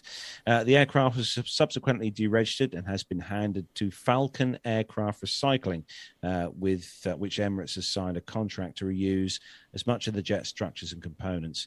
Emirates says the bar and other cabin features will be converted into bespoke furniture, as well as aviation memorabilia. And retail items are going to be sold in a few months' time, with parts of the proceeds benefiting the carrier's associated charities, Emirates Airline Foundation. All the material recovery will take place in the UAE. Traditional salvage and recycling projects focus on recovering only profitable components, thereby leaving a substantial portion of the aircraft and materials that go into landfill or sit idle for years. Falcon Aircraft Recycling Director Andrew Tonks says the A380 program is the company's most ambitious project, involving the first A380 disassembly outside of Europe. Tonks says around 190 tons of material, including metal, plastics, and carbon fiber, will be removed for repurposing, and recycling. He says the recovery initiative will ensure a majority of the aircraft structure will have a second life, like a tag on my wall here. Our teams are currently busy with the breakdown and final concepts for the first batch of upcycled unique items. The carrier's first A380 carried out 6,319 flights, visiting 62 countries, different airports over its lifetime. Emirates became the primary A380 customer and is preparing to receive its final 380 to be produced following the decision to end the manufacturer's type. Emirates Airline President Tim Clark says through this initiative, our customers and fans can take home a piece of aviation industry while saving valuable materials from landfill and contributing to a charitable cause. It's an elegant, fitting and retirement solution for this iconic aircraft, and our flagship. So just a few notes. It was for just over 14 years old, 14.2 years old. Test registration, Foxtrot Whiskey Sierra Hotel was its test registration. And Alpha 6 Echo Delta Alpha completed 49,632 hours of flying, or 5.66 years, and has a current market value of $30.94 million without the engines. Wow. So there we go. Wow, that's a lot of money. It's good they're doing this, and I'll have the bar if they want to. Yes, in fact, actually, Micah has suggested that. He's saying that, in fact, in the chat room here, he's saying that the bar and other parts of the interior furniture will soon be seen at Carlos's home. I think Gemma may have something to say about that. Yeah, but he will have only paid $12.9 million for it. No, quite, absolutely. Yes. I've done well to get away with the 777 window. That's you did, there, yeah, absolutely. so I still don't know how you got away with that. Yeah, absolutely. I mean, we do have a connection down at Pitch Air, so well, true. Maybe they could get a double decker because the 727 wasn't hard enough. Anyway, Armando, moving on to the next story before I buy something else. And another iconic aircraft. Quick! Oh my gosh. Speaking of big airplanes, this one's from Bloomberg.com. Boeing is poised to deliver its final 747 next October, marking the end of production for their words, not mine, storied hump-nosed airliner, jetliner. Bless you. Introduced air travel to the masses. I don't know that I've ever heard it described that way. Only as a non-aviator could. Anyway, freight and leasing company Atlas Air, which bought the rights to the last 4 747-8s in January. They plan on taking delivery of these final cargo haulers between May and October of next year. That's according to CEO John Dietrich. He said that during an earnings call on Wednesday. He said that the last 747s that Boeing will ever produce, and we're delighted that they're going to be coming to Atlas. Boeing didn't immediately have a comment on the announcement by Atlas, which is actually the world's largest 747 operator. So while Boeing confirmed that it planned to wind down manufacturing of the 4-engine freighter in 2022, the Chicago-based plane maker has provided a few details.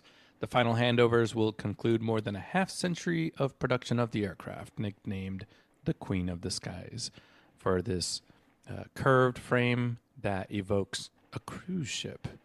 Is that where it came from? I don't know. The final delivery has raised new questions about the future of their plant in Everett, Washington, which Boeing built to house the 747's final assembly line. And we do have some close friends of the show that fly the Queen of the Skies for a certain, what do we call them? Acme Global, right? Which is a sister airline to Atlas Air. So there you go. But as we always say, I'm sure we're still going to see them in the skies for many, many years to come, despite them not being in production. It's a shame. I will miss travelling on the 74. Though if you want to get a chance to travel on the 74-8, we can all go and book a flight with Lufthansa, who obviously who use the -8 on commercial routes. So yeah, Korean, yeah. John just said I think Korean from a commercial perspective, or from a haulage perspective, I think we'll be seeing them for many years, aren't they? Because they really can just handle the weight, can't they? That's the thing. Very true. Yeah. So Matt, you've got the last story, and it's good news for fans of Donald Trump's 757. Wow, there are fans of Donald Trump. That's fascinating. I added 757 after that. 757. Okay, wow. Okay. Talking about the airplane. Right, of course. Anyway, engine found. Trump's Boeing 757 returns to the skies after 2 years. Simpleflying.com is the headline, is the website for this. Former President Donald Trump's personal Boeing 757 has taken to the skies again after 5 years on the ground. The aircraft took off from storage in upstate New York on Monday, flying to Nashville for a brief stop before continuing to Connecticut International near Lake Charles in Louisiana. It is believed to be undergoing maintenance work there before returning to service. Prior to becoming the 45th president of the United States, Donald Trump made good use of a Boeing 757 private jet registered November 757 Alpha Foxtrot for personal transport. But upon taking office, President Trump was required to fly in governmental aircraft, including the VC-25As that are frequently used as Air Force One. For a while, the aircraft continued to undertake flights for Trump's organisation, but in 2019, his 757 was parked in New York's Stewart International Airport. There it remained for the duration of his term, and spotted with one of its engines missing and in need of repair. Word on the street was that the N757AF required a new engine to be found in order to make the trip to Lake Charles for essential maintenance before it could return to active service. Now it seems that the engine has been found, and an aircraft was spotted taking off from Stewart earlier this week. The aircraft took off from New York Stewart SWF at 12:25 ET on Monday. It appeared to be heading towards Connecticut International and had been airborne for just over 2 hours when it appeared to make an unscheduled stop. As the aircraft was passing Nashville to the south, it abruptly turned to the north and began a loop around to head into Nashville International Airport. A snippet from air traffic control suggested that the aircraft had declared an emergency, that Nashville stated, "It looks like we have an emergency inbound." It landed safely at 13:40 CDT, 2 hours and 15 minutes after leaving Stewart. Whatever that emergency was, it was clearly not too severe, as the 757 did not remain in Tennessee for very long. Just over an hour later, N757AF took off again at 14:47 CDT. After an hour and 16 minutes in the air, it touched down at CWF. According to 7K PLC News, airport officials have confirmed that the 757 is there for maintenance. There we go. Do we know what the emergency was? Yeah. I don't. All I know about this story is that Chenault Lakefront has a $2 crawfish etouffee for aircrew. Right. Well, there we are. and if we used to pick Chenault Airport as a cross-country destination because they had $2 crawfish etouffee. So wow. Do all pilots make these decisions based on the catering facilities that are available to them? Oh, yeah. Oh, right. Absolutely. Food is number one. Fair enough. Gas price is number two. Right. Okay. Right. You know, but primarily $4. Right. Yeah. But primarily a decent restaurant is the key here. Just worth noting, back to aviation. Oh, that there is a. I know food is it's horrible, isn't it? There's a really good documentary on this aircraft actually that Discovery produced a few years back, which focuses on the aircraft, not the owner, which is quite good to watch. It is available on YouTube to watch, but it's a great documentary. It covers all the specs and the internals and the maintenance of the aircraft itself, which is quite interesting actually to watch. Right. Okay. Fair enough. I'll agree. The documentary is interesting. The documentary is interesting, yeah. Yeah. Moving on. So, moving on to the next part of the show, which is the return of our Caption This segment for this week. We missed it last week because we were quite busy, I think, Matt, weren't we, with the show? Yeah. And so it's from 2 weeks ago, the picture that we posted on Facebook on the Wednesday for you to comment on, and we'll actually, I think, because Armando is obviously here with us, we'll leave Armando to comment on, for the audio listeners, what this picture is, Armando.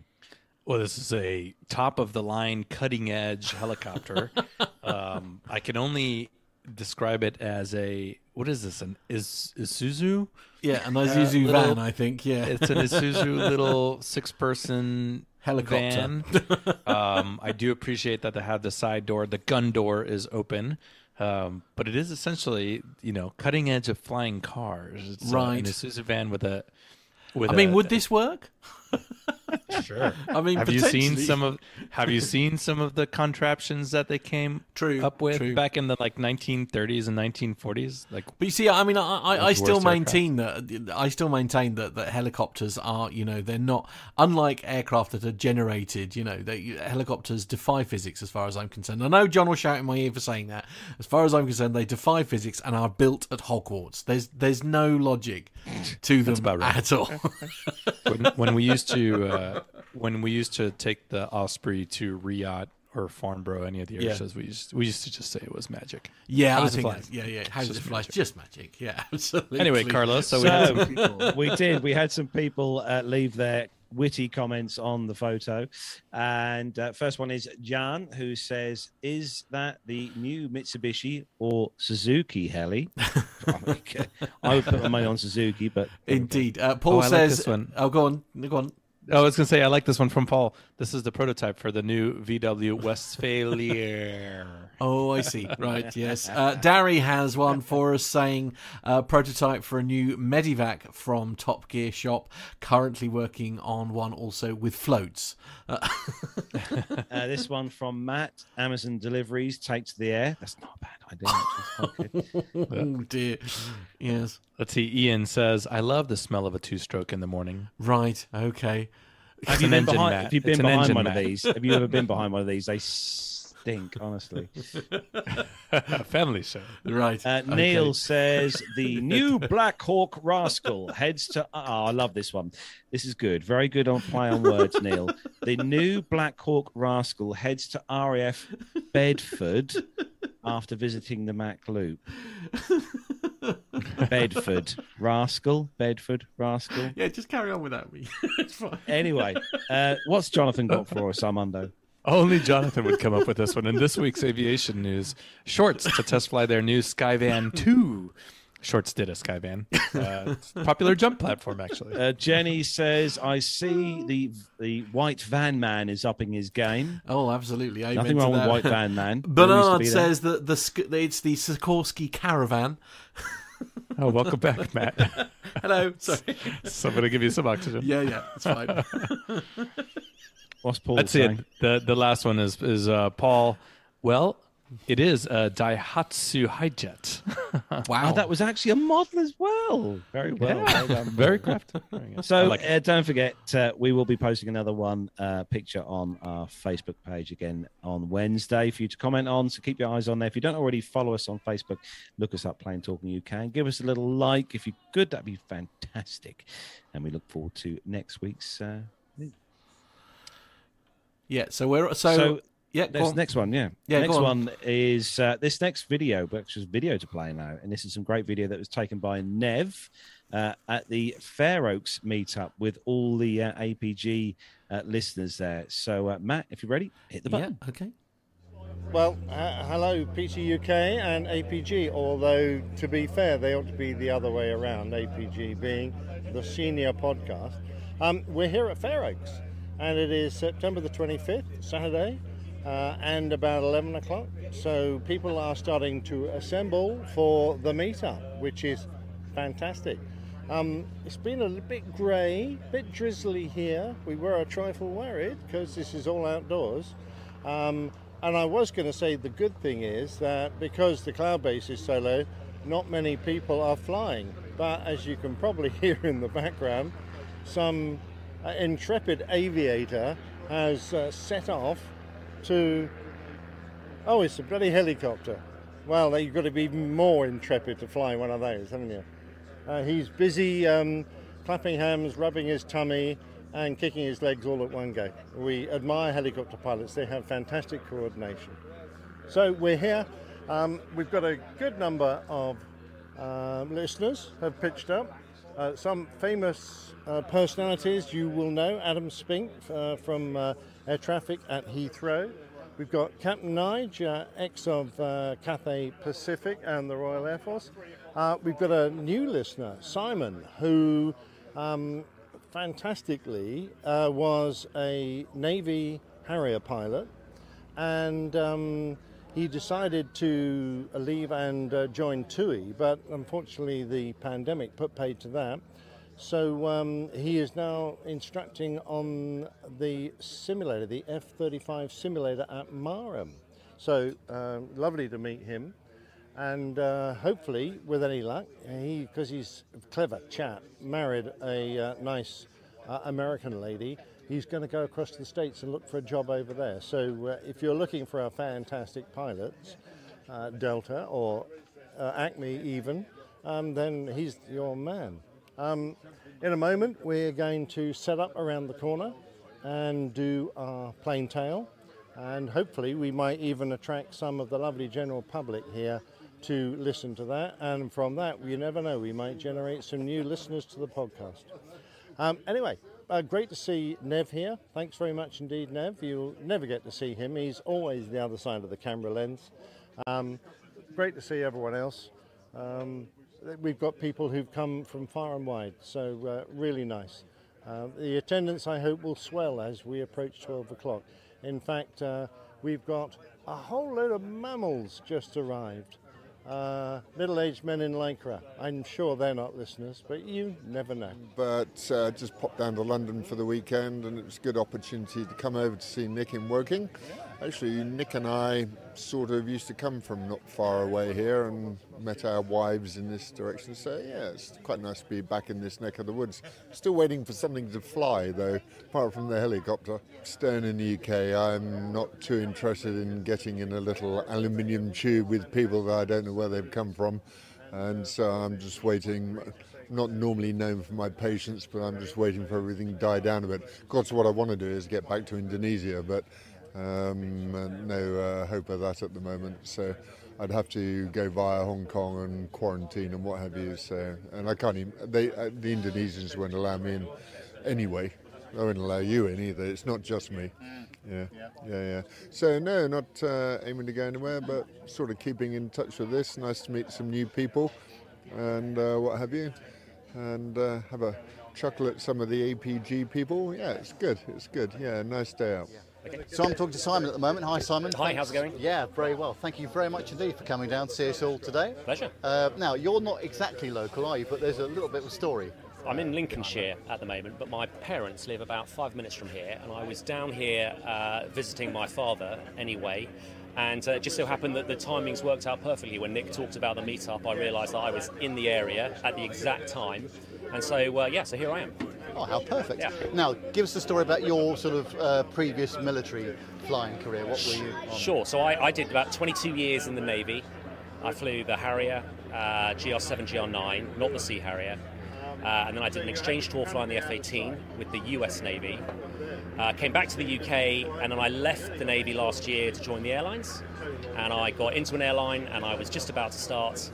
And then unfortunately, as COVID hit, the first people who got released were the people who hadn't even started, and I was one of those guys. So unfortunately, I lost my job before I even started it. And what's the prospect of restarting that, do you think? I think it's tricky to see. So international travel is the real key to this at the moment, and I realistically, I think 2022 will be a recovery year. Where the pilots who got made redundant and who have already had their training will be re-recruited. And I think people like me who hadn't even started are probably looking at 23, 24. Oh, really? Yeah. So I hope I'm wrong. But I just think what's going to happen is they'll take the pilots who are already type rated, get those guys through before they start with the likes of me. This industry does have a habit, doesn't it, of going from boom to bust. One minute we've got too many flight deck crew, the next minute we haven't got enough. It'd be nice to sort of even it out at some point. Yeah, it will be. And I think if you look at the US at the moment, they went for a period where this time last year they were furloughing all their pilots, and now they're really short of pilots. It's a massive hiring spree. And I think that the airlines in Europe are probably coming in for a perfect storm. Because come 23, 24, when that demand comes back again, you're going to have had all of these retirements that have already happened. You're not going to have recruited anyone for a while. I think the demand will come back, but I think it's probably a couple of years away. Yeah. That's my gut feeling. I wonder if some pilots, especially some of the senior captains, have taken early retirement as well, and that's actually left more of a hole than the airlines were expecting. I think there is this perfect storm that's coming up. There's going to be a huge demand for it. The challenge is when is that going to be? And I just, as I said, I think 22 will probably be a recovery year. I don't see much until 23, 24, but I also really hope I'm wrong. So, I don't know. We'll see. We'll find out. Well, the appetite for flying has never been greater as far as the public's concerned. Yeah. That's for sure. And the more crew we can get back operationally, the better. I guess the limiting factor probably is simulator time as well. Yeah, it's a couple of things. It's simulator time. The other challenge you've got at the moment is line training. So when you become an airline pilot, you typically need to do 20, 25 trips on the line. If the airlines aren't flying very much at all, trying to do line training is really, really challenging, because if you're not flying a full schedule, you can't do the line training. So it's the whole combination of the availability of simulators and the availability of line training. But I do think that it's just, we just need to sort of wait a little bit to see what's happening. But I think it will come back in about a year. It has to, doesn't it? I think we're all desperate for it too. I think so. I think, you talk to people and they want to go away, they want to go on holiday. I think the demand is there. Some people go like, oh, I don't want to fly. I really think that the demand will come back, and it will come back really strong. And then the challenge will be, like you said, desperately trying to get guys and girls onto the flight deck who are trained and qualified. Yeah. Well, it's great to see you, Simon. Thanks ever so much for coming down. Yeah, thanks very much. Cheers. Well, here we are with Mr. Spink. Hi, Nev. How are you? Morning to you. Yes. Good morning. Excellent. Thanks very much for coming down. First of all. It's good. I've never been here. So this is an excuse to see what FairX has to offer. Yeah, and the cloud base is lifting a little bit, so there's a sign of people committing aviation, which is a good thing, isn't it? So how's work going at the moment? What's happening there? Yeah, it's picking up. I think last weekend we were up to about 750 flights a day, so just over half of what our normal pre-COVID traffic levels were. But most of the listeners might be aware I'm mainly office-based, so I'm still doing 4 or 5 days a month in the tower talking to aeroplanes, but very busy in the office, trying to take the opportunity of the reduced traffic levels to try and introduce new equipment. Slightly more straightforward doing that when it's a bit quieter. Yeah. Has it been challenging operating at a lower level, and by that I mean less traffic? Is that actually quite difficult? Yes, it can be. Certainly before COVID at Heathrow, the traffic was very busy all the time. So that's what we were used to. As soon as the traffic died off, from a human factors point of view, under arousal is a problem. That's what she said. So when your brain is used to operating at that very high level all the time, as soon as that dies off, you need to be very careful that you're still doing all the basic stuff that you would do. I mean, I was up there middle of last year. I'd maybe only talk to 1 or 2 aeroplanes an hour in an hour's session of sat in position, whereas before then I'd speak to 40, 50, 60 aircraft. So it's very easy to get distracted by other things or just chatting to people because you have time to chat now. So it's something we're very aware of, and again, now that we're used to the quiet, when the traffic starts to build up, we need to try and rebuild those skills that have atrophied over the months. Yeah. And are they back up to using both runways now? Yes, we're using both runways. We have been for a few months now. I think it was late July, early August when we reopened or went to a dual runway operation. But a lot of the time we still only have one controller working both runways, whereas before COVID we'd have one runway would be controlled by one controller. Yeah, gotcha. Well, that's great, Adam. Thank you very much indeed for coming down and for having a chat. And you. Yeah, no problem. Cheers. Thanks. Cheers. So, Neil, great to see you again. Very good to see you again, Dave. Thanks very much indeed for coming. So it's quite a journey for you, isn't it? It's a couple of hours, yeah. You have to brave the M25, but nobody glued themselves to it today, so that's right. We're doing all right. No incidents. No. What about the stuff that you were doing at Bruntingthorpe? What's the score there? Well, unfortunately, that's all come to a close now. Most of the aircraft storage area was sold off. It was more than likely just cars now. A few things stayed, a lot of things left. Sadly for us, the Guppy was chopped. Part of it is still in St Athan now, so you will be able to go and see that if you want to. Very bittersweet for us, to be honest. A lot of good times in there over the years.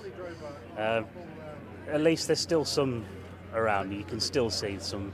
And NASA will probably be keeping theirs going for years and years. So that's still there for everybody as well. And what about flying for you? Have you been anywhere at all this year? I have not been inside a plane for as long as I can remember. Too long. Yeah, I'm itching to get back somewhere. Need to get the passport renewed again. We've had a big standby, haven't we, for a long while now. So probably next year. I think we'll be back to Lanzarote next year, I think. So it'll be nice. Looking forward to it.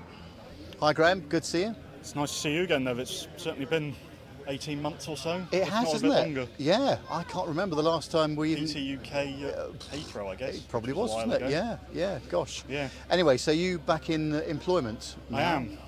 I technically never left. I just moved locations somewhat, so now at a fairly small airport in Hampshire rather than at Heathrow. Oh, great.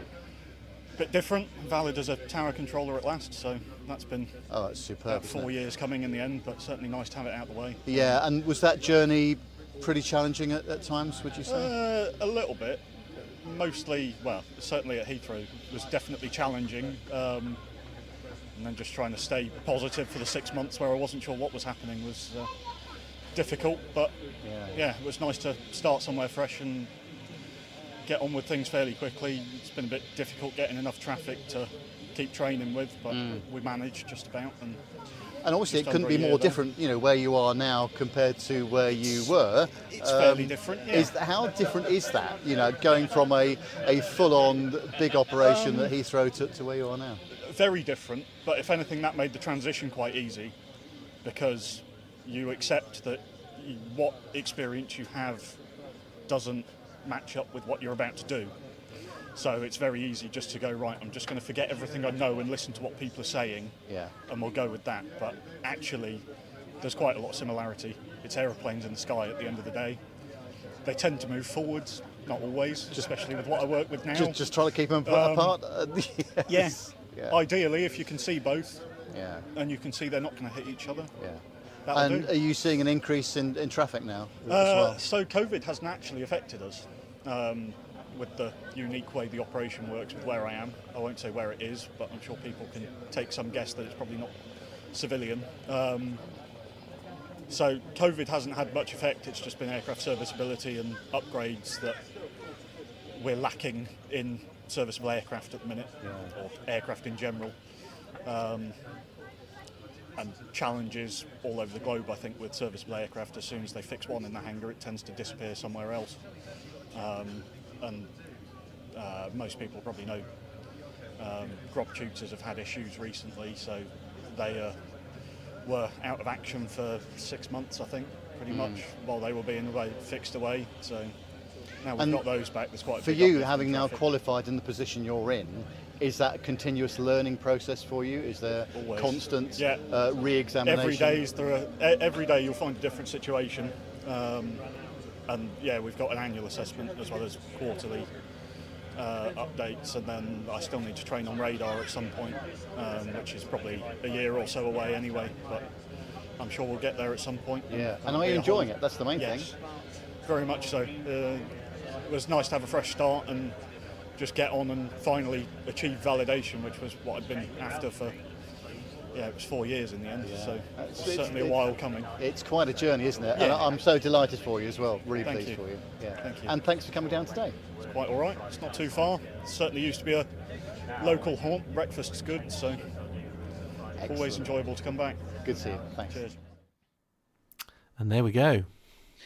Looks like they had a good time. Yeah, That was absolutely. what is that called? A meet up? Yeah, do you remember those? Do you remember when they? Do you remember when those used to happen? Do you remember when we used to do those things quite regularly, at least once or twice a year? Do you remember, where we all just gather at Duxford just for like people just gathering? for a laugh? Yeah, absolutely.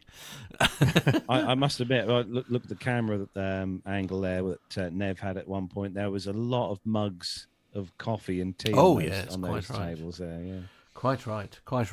Absolutely. Quite scotch. civilized. No Very scotch. civilized. That was on Nick's table. The scotch. Of course, absolutely. We're running out of time, so we Anyway, need to... over to you to introduce the next part of the breakfast is show, good. That must be Armando. excellent. All right. This says is going to be the Micah. second time that we mentioned the mock loop. We're going to do this a super fast, low level through the military. Matt, if you're ready, hit the button.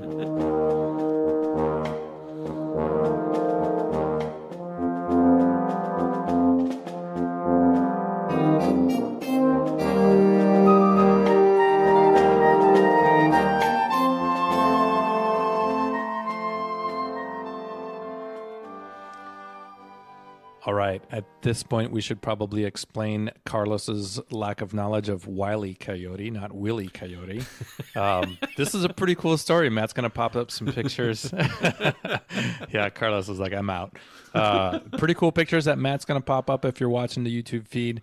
This is from FlightGlobal.com. Lockheed Martin-owned PZL and U.S. firm Sierra Nevada, or SNC, have unveiled the first prototype of the special operations variant of the Polish airframer's M28 twin turboprop. So the M28, they're calling it the SOMA, Special Operations Multi-Role Aircraft, gains 4 underwing weapon stores, new sensors, and modifications to allow the installation of reloadable launch tubes.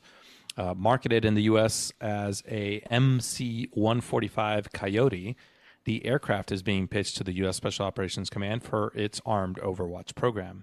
Now, these efforts are seeking to replace the SOCOM fleet of U-28 Dracos, which are modified Pilatus PC-12 single-engine turboprops used for intelligence, surveillance, and reconnaissance missions. Now, this effort is about 50 to 75 new aircraft. They would be used for close air support, precision strikes, special operations, intelligence, surveillance, and reconnaissance, and austere and permissive environments. Permissive environments being the country knows that we're there. The other ones, the country doesn't know that we're there. Transformation of the standard M28 Skytruck transport into the MC-145 required only small airframe modifications, including a localized strengthening of the wings alongside installation of the weapons pylons. PZL says that the changes would also be implemented to in-service aircraft. Now, SNC, Sierra Nevada, is aiming to secure certification for this MC-145 in mid-2022, believing that if it is selected for this armed overwatch requirement, it could deliver the first aircraft for operational use in the 2023-24 fiscal year timeframe. The aircraft would be manufactured at PZL's facility in Poland, then shipped to the U.S. for customization and delivery by SNC to the government. Now, the MC-145 can carry up to 1,000 pounds of munitions, including guided missiles, rockets, GBU-39 small-diameter bombs.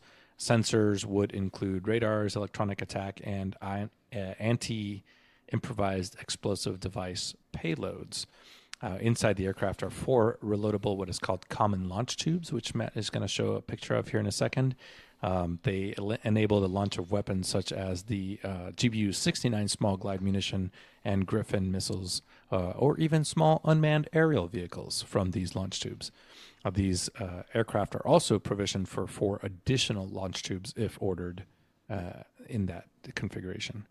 Other changes to the MC-145 include countermeasures, glass cockpit, data links, dual-mode landing lights, an MX-15 electro-optical infrared sensor, or a police camera, housed in the aircraft's extended nose. And then, of course, they can add additional sensors as needed. There you go. So the same aircraft has already performed some demonstration flights in support of the program at Eglin Air Force Base in Florida. Very capable multi-role aircraft. I think it's like a mini Casa, if you can think of that, or a mini Otter.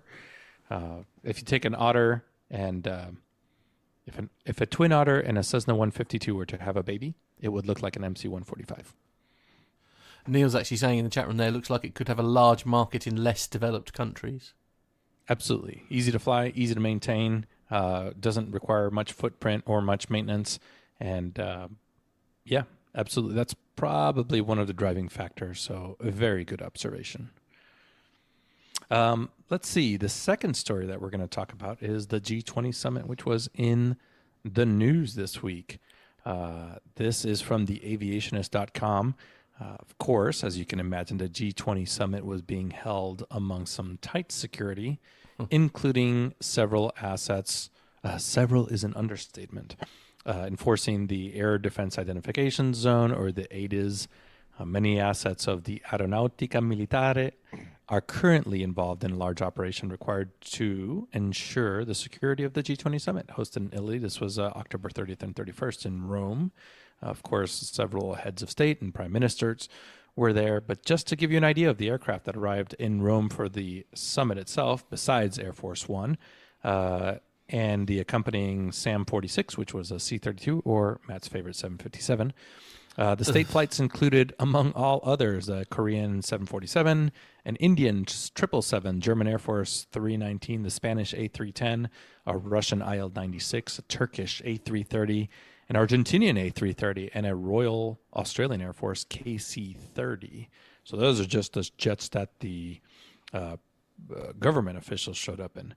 In addition to this, all the restrictions on flight activities were established beginning October 28th and ended at midnight on November 1st. So first of all, an ADIZ was, this Air Defense Identification Zone was established within a radius of 75 miles from Rome. That means that all that traffic that intended on operating inside that area at any level had to file a flight plan, and at least 2 hours earlier and operate with a transponder code. Now, within 35 miles of Rome, VFR traffic was completely denied from the ground up to flight level 175. And within 6.5 nautical miles of the center of Rome, all traffic was completely denied except for approved IFR flights from Fiumicino and Ciampino. Now, any violations of these flight restrictions were reacted to by the Air Defense Forces. To that respect, the contingent put into place by the Italian Air Force included two types of interceptors for medium and fast aircraft, the Eurofighter Typhoons from Grosseto were put into place. And additionally, they were being supported by KC-767, some KC-130J tankers. And from the east of Rome, there were also some F-2000As that were supporting this. And they could be dispatched to intercept any unknown or renegade aircraft much faster than the quick reaction alert fighter scrambled from its airbase. Now, for the slow movers, that's any rogue Cessna 150. Poor Cessna 150. I think we're just picking on it today. The assets in these combat air patrols at low level were actually some HH-139 helicopters in a slow mover intercept configuration, SMI configuration. The Italian Air Force helicopters have been the only ones to fly over Rome alongside the ones from the Polizia or the Guardia di Finanza or the Carabinieri or the HMES, the Helicopter Emergency Medical Service. Dealing with airborne early warning and the information operations or information superiority mission, as they call it, they had a Gulfstream 550 airborne early warning aircraft from the Pratica di Mare.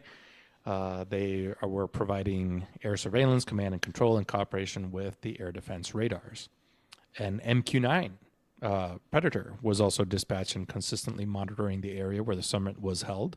And of course, the sensors of the P-72 were also pointed in that direction. Now, belonging from the 41st Stormo from Sigonella, I've been to Sigonella many times. The P-72 is a military variant of the ATR 72-600 that can undertake multiple roles.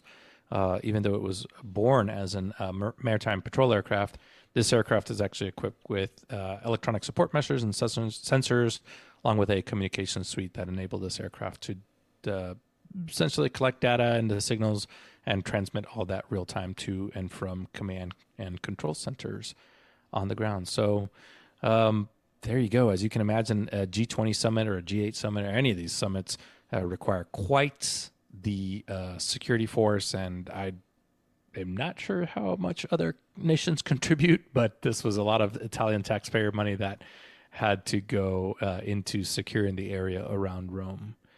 Additionally, I'm sure there were some partner nation assets, but obviously the Italians took the lead on this. So very cool. If you're a plane watcher, plane spotter, I'm sure you had a great time in Rome. Nick Codling says in the chat, he reckons the Kuwaiti 737 had a tail strike when leaving Glasgow today. Oh, there you go. That's not good. Neil Lamworn is saying, excellent linguistics, Armando. I practiced all night. There we go. I bet he did. Yeah. So we go from Wile E. Coyote and some typhoons. Let's talk about elephants. Carlos, you got this elephant. Yeah, this is good. This is I remember these when they were based at RF Bentwaters here in the UK because I was only there a few weeks ago. And every A-10 Thunderbolt II of the Maryland Air National Guard took part in an elephant walk at Warfield Air National Guard Base. So 16 A-10 Warthogs, this comes to us from the aviationist.com, took part in a mission generation exercise and staged a nice elephant walk. These events are becoming increasingly frequent at air bases in the US and all around the world to test the squadron's ability to launch large formations of aircraft at short notice. If you search in the archive, you'll find many articles with photographs of aircraft taking part in this kind of drill, where all types of combat planes, including tankers or mixed formations, taxi all together, more or less, in the same way that they would do in the case of a minimum interval takeoff. And then, depending on the purpose of the training event, they either take off or return back to their parking slots. In the military aviation community, this process is known as an elephant walk, a term that originated among the US Air Forces during World War II, when hundreds of aircraft would taxi in single-file lines that resembled elephants walking to a watering hole. Actually, most of the times, these walks are staged just to get some nice shots. Jonathan Warner, where are you? And this is perfectly fine because the photographs generate much more interest, as the exercise goal is obviously not to taxi along the runway in close formation, but to assess the abilities to launch aircraft, as many as possible, in the shortest time possible.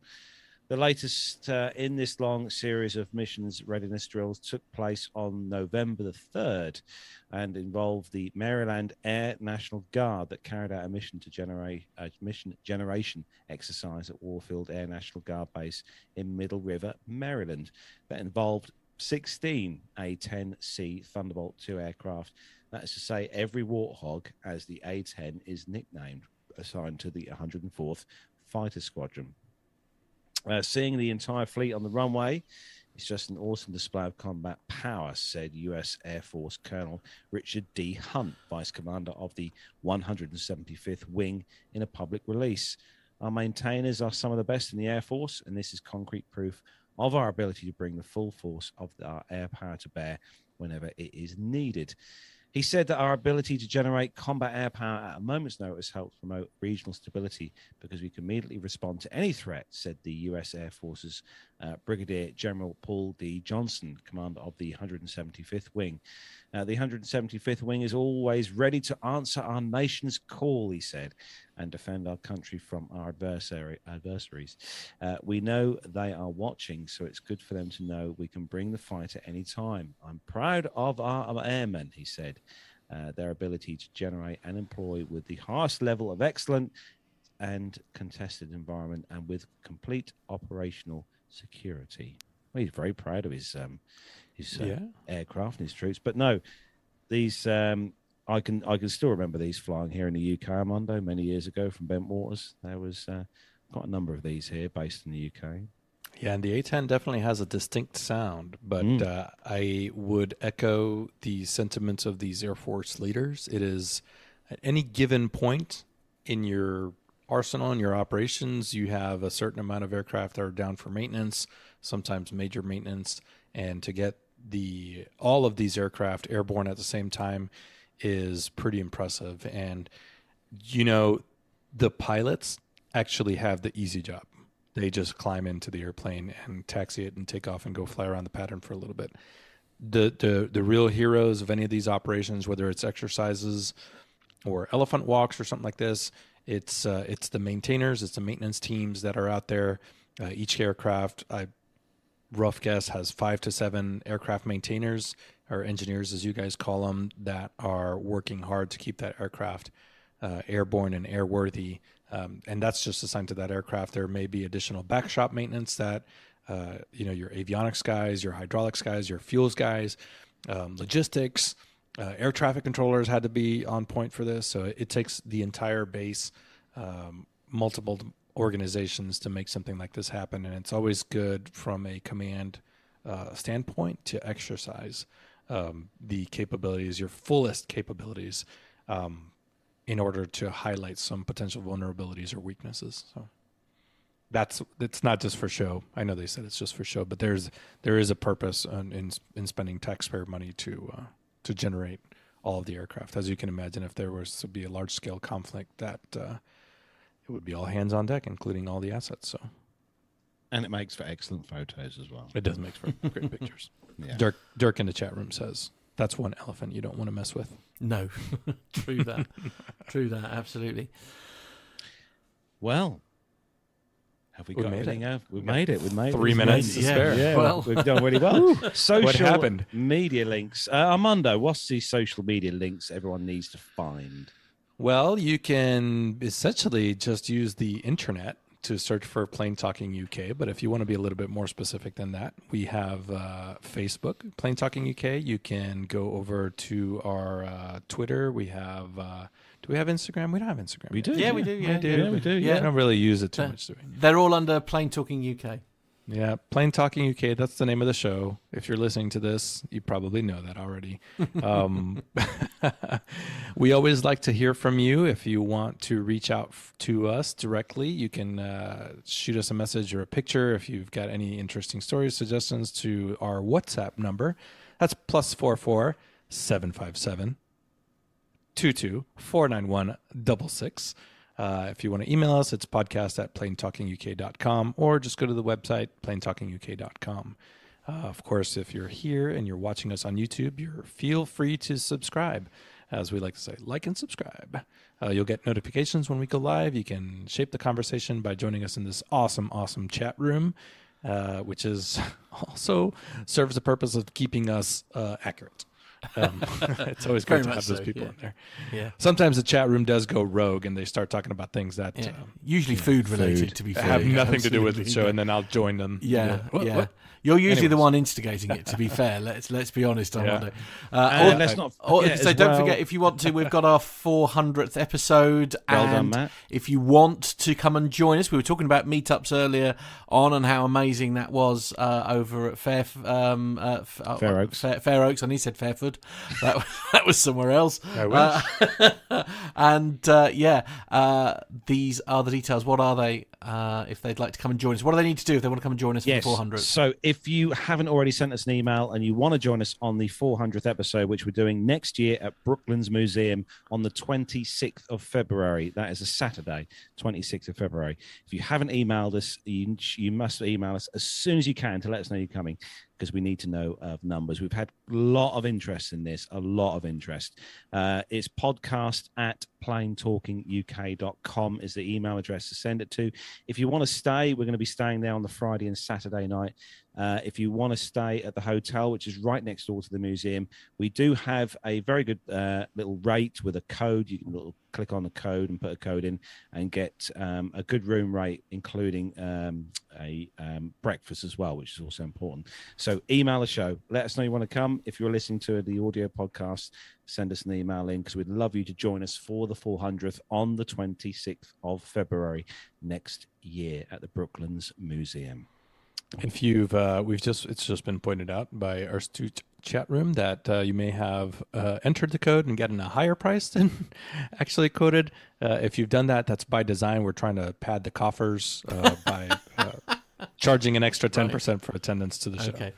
No, we're just kidding. We'll double check that with the hotel and make sure that we get the correct information to everyone. Yeah, the link that's sent out, you must click on the link that we send out for the booking. That link will take you to a standalone booking page for the hotel that coincides with the code for the room. Yeah. It does work, trust me, because I've booked it, so it does work. But you need that link that will be sent out to you if you want to book a room there at the hotel.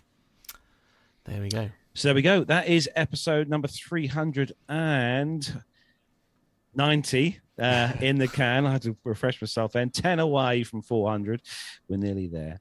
So that's it then, guys and girls. Thanks, everyone, for joining us and staying with us in the chat room. Thanks to all our audio downloaders as well. So big thanks to Armando for all his hard work today on the show. Big thanks to Matt as well for all his hard work in the studio. And a big thank you as well to John, who's the voice in our ears, for putting all the show notes together, as always, this week. And we miss you, Nev. We'll see you next week, Nev. He'll be back. Don't panic. So that's it from all of us here in the PTK studios. Don't forget daylight savings. Yeah, we've gone back. Yeah. The clocks have moved, is what he's saying. Oh, so not UTC here in the US. Yeah, UTC and GMT are now the same, essentially. I think is what Gin and tea. That's all I heard. just Right. then. Okay. Fair enough. Anyway, join us next Friday for episode 391 of the show. And Armando, last words from you. Thanks everybody in the chat room. Thanks for everybody that supports the show. Thanks for hanging in there. See you next week. Ta-da. Bye-bye. Bye.